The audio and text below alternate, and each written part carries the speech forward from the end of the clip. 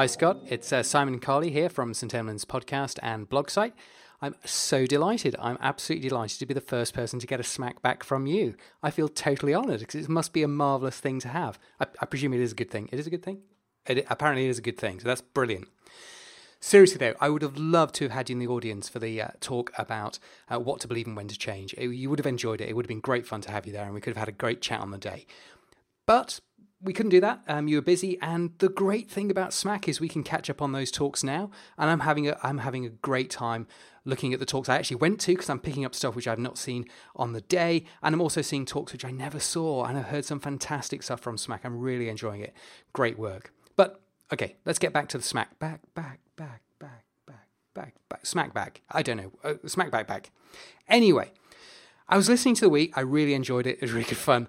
And I was struck arguably by how much we agreed on, to be honest. So let's go through a couple of those things. What do we agree on? The first thing, I think we've got to agree there are potentially dangers in being an early adopter. I would say being an early adopter in general. You would say being a bad early adopter. Well, kind of they're the same sort of thing. So there are potentially dangers in being an early adopter, and there are dangers in being a late adopter. I don't think we'd pretty much disagree about any of that. Other things, I think we love dogmalysis. I think we love it when new evidence comes along and it changes our practice. I've seen so many of your blogs and podcasts that say that is something you absolutely adore. And you're right, I'm a bit of an early adopter. We both lean to the left of the adoption curve. We love innovation, we love early adoption. It makes us happy. And we get a bit frustrated with the laggards out there. And I think we also agree that we love in linking high quality evidence to real patient-focused outcomes. But of those, I think numbers 1 and 2 are the most interesting. And I think they're pretty much self-evident that either being an early adopter or a late adopter has potential harms. There's lots of evidence to show that if they're rigidly applied as an approach, you can run into trouble. But my whole talk really was premised around the fact that that's the case, that if you rigidly apply either of those, the nature of changing medical evidence means that you'll come to grief if you take any of those approaches to the nth degree. So, what else was said in there? What else can we pick up on? Right. The adage of never be the first to change or never be the last to change, the old attendings thing. I think I agree with that, but I think it's a little bit oversimplistic on what I was trying to say, and it's a little bit of a dichotomy of reason. And we'll think about that as we go through. But let's talk about some of the issues we talked about. So flecainide. Flecainide was an interesting one. The story of flecainide is really interesting. There's some great papers out there. But it does show that if you early adopt, you can potentially do harm. And I think it's really interesting because I think I probably would have taken flecainide on because it demonstrated to me, or we would have demonstrated to me back in the 80s, that I could reduce the number of ventricular dysrhythmias in my post-MI patients. And I would have thought that's a fairly good clinical outcome. It turned out to be wrong. And I think that's just the nature of medical evidence. But I'm struggling to reconcile your views on that with your advocacy of epinephrine dosing in cardiac arrest. And in the weed that you did with Rob McSweeney, which is a great little podcast on the site, that really demonstrates that we're taking an adaptation of process, an adaptation of dosing, an adaptation of how we use adrenaline, but without patient-orientated outcomes. And we freely admit that.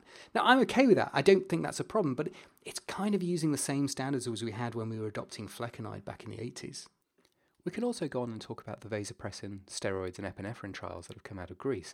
Now yes, those are randomised controlled trials, but I'm not sure that they're going to hit the guidelines as yet. Interestingly, it's only single-centre work, and some of the size of treatment effects in those trials gives me some concern, and I think those are shared by quite a lot of people around the world. Whether they'll hit the guidelines is interesting. If we change practice now without guideline support, it's going to lead to a little bit of variation and potentially chaos. So I think we're not quite there with VSE yet. Let's wait and see, and let's see what ILCOR comes out with. It wouldn't surprise me at all if future trials overturn this, and we see that overturning of evidence on many, many occasions in clinical practice. And the literature is full of trials which are reversed. There was a great paper in the Mayo Clinical Proceedings in 2013 by Prasad et al., which shows that small trials which have large treatment effects are commonly reversed. And I think that's what we're going to see in VSE. We might not, it might be the next big thing, but it's just got the characteristics of something which I think we'll see reverse with. So my take is I'm waiting for this. I'm going to see how we go and see if we can reproduce that evidence in a different centre with a greater number of patients before we actually move and before we actually see it in the guidelines. So what about being wrong? You do say that you've never had to go back and adjust a podcast, and that's awesome. I'm not that good. I've had to go back and adjust a few, and I'm wrong quite a lot. And over the years, I've done all sorts of crazy things, which in retrospect now probably harm patients. So things like steroids in spinal cord injury. I've used starch solutions in sepsis and trauma. I've used crystalloid boluses in trauma. I've used protein C in sepsis. And we now know that many of those therapies cause harm. And so I guess it's possible never to be wrong. How do we get it so that we're never, ever wrong? I don't think it's possible. And we like dogmalysis. And we can't have dogmalysis unless we have new evidence which destroys old knowledge. And if the old knowledge was the best knowledge available at the time, that's probably what we were doing. So dogmalysis, change in medicine, requires and embraces the destruction of previous evidence. And as a consequence, we have to accept that we probably did harm with our previous therapies. And in fact, I'd argue that as early adopters, and I think, the better clinicians are on that side of the curve, to be a great clinician, you'll be adopting therapies at a point where harm is probably inevitable from some of them. And I can't honestly say that I've never delivered a therapy which subsequently hasn't proved to be harmful. So I think it's just the nature of the beast, the world that we live in, that harm is potentially going to take place. But what about anti-innovation and early adoption? I'm not an anti-innovator. I think you've argued quite strongly against one side of my argument, but I'm actually equally cautious about both sides. Early adoption, late adoption, middle adoption, they all have their risks and benefits. And getting the Goldilocks moment when the perfect time to change occurs is really something which is very difficult to measure unless you do it in retrospect. But that's not what we have to do. And that's why I find this so fascinating. That's why I find it such a complex environment.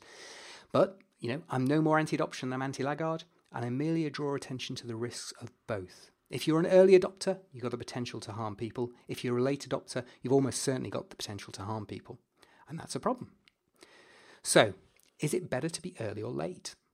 Well, you've pretty much convinced me that early adoption has many advantages. If we think about techniques such as congenital heart disease surgery, without early adopters, we wouldn't progress. But also, at that extreme example, without early adopters potentially delivering harm to people in those early phases of product development, in terms of technique development, in terms of drug development, then it will be very, very difficult to be in the situation where we are now. And I think that does put an onus on people who do early adopt to be very careful about what they do. And I think you bring this out really, really well in that it's not something for amateurs and it's not something to just early adopt without a good foundation of knowledge and understanding about what you're doing. I would agree with that, but it does mean that not everybody can be in that part of the curve. And arguably, we can't all be in that part of the curve for everything.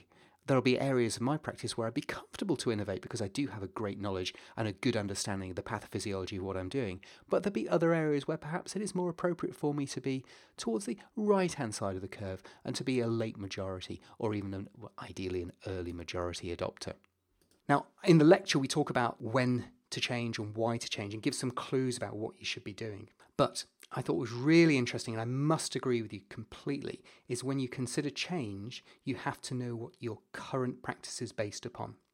And I think we both say this really quite strongly, and it's really important. It's something about being a senior clinician and not jumping too early when you're new to the specialty.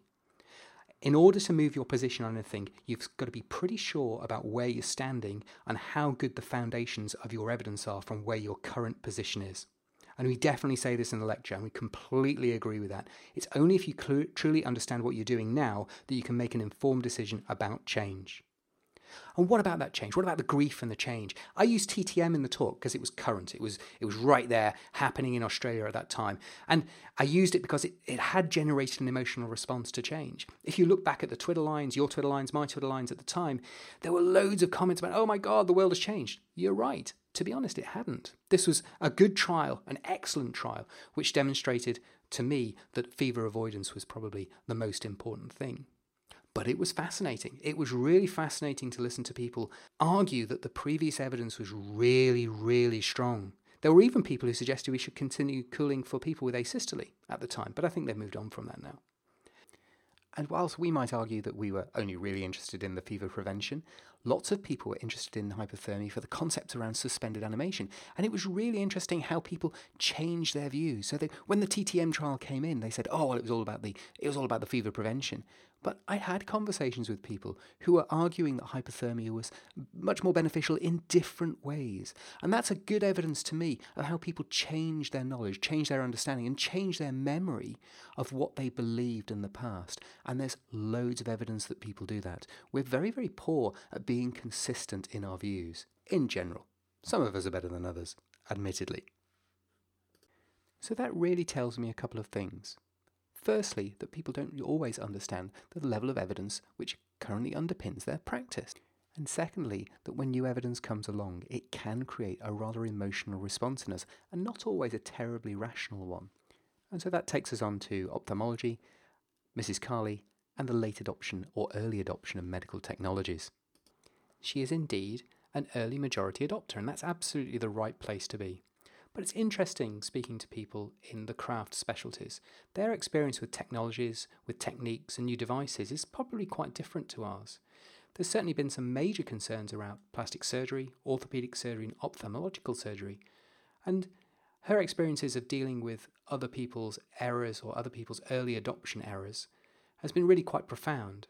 And so I think that has influenced my thinking, and it's certainly got me thinking about trials like that GlideScope trial we talk about in the lecture, where they demonstrated harm coming from the adoption in a randomized controlled trial of a new device. Now, it's not a great trial, and we do say that on the STEMLINS blog, but it was really interesting that we had an RCT of a device, and we don't have enough of those. There are far too few trials like that. And all I ask is that we adopt the same principles and the same standards for the adoption of technology as we do other therapies that we use in our clinical practice. On a personal note, she's a bit of a late adopter. It took me 10 years to get married, but it was a really great decision. Actually, as a late adopting decision, it was a really, really good one, and she's marvellous. So finally, I think we agree about a lot of things. I think you presented one side of an argument back, and that's because I chose to use you as a pinnacle of great innovation, and I love you for that. It's fabulous work that you do. But the abbreviated version of the lecture, was it really to say that you should never be the first or the last? I don't think so. I would stand by my summary on the day. The final slide was from Maya Angelou. And what that said is something which I think we could both really agree on. What she said was that you should do absolutely the best you can until you reach a point when you know better. And then when you know better, you do better. We must agree on that. Scott, it's been great talking to you. Really looking forward to seeing you in Chicago. Have fun, and I'll see you soon.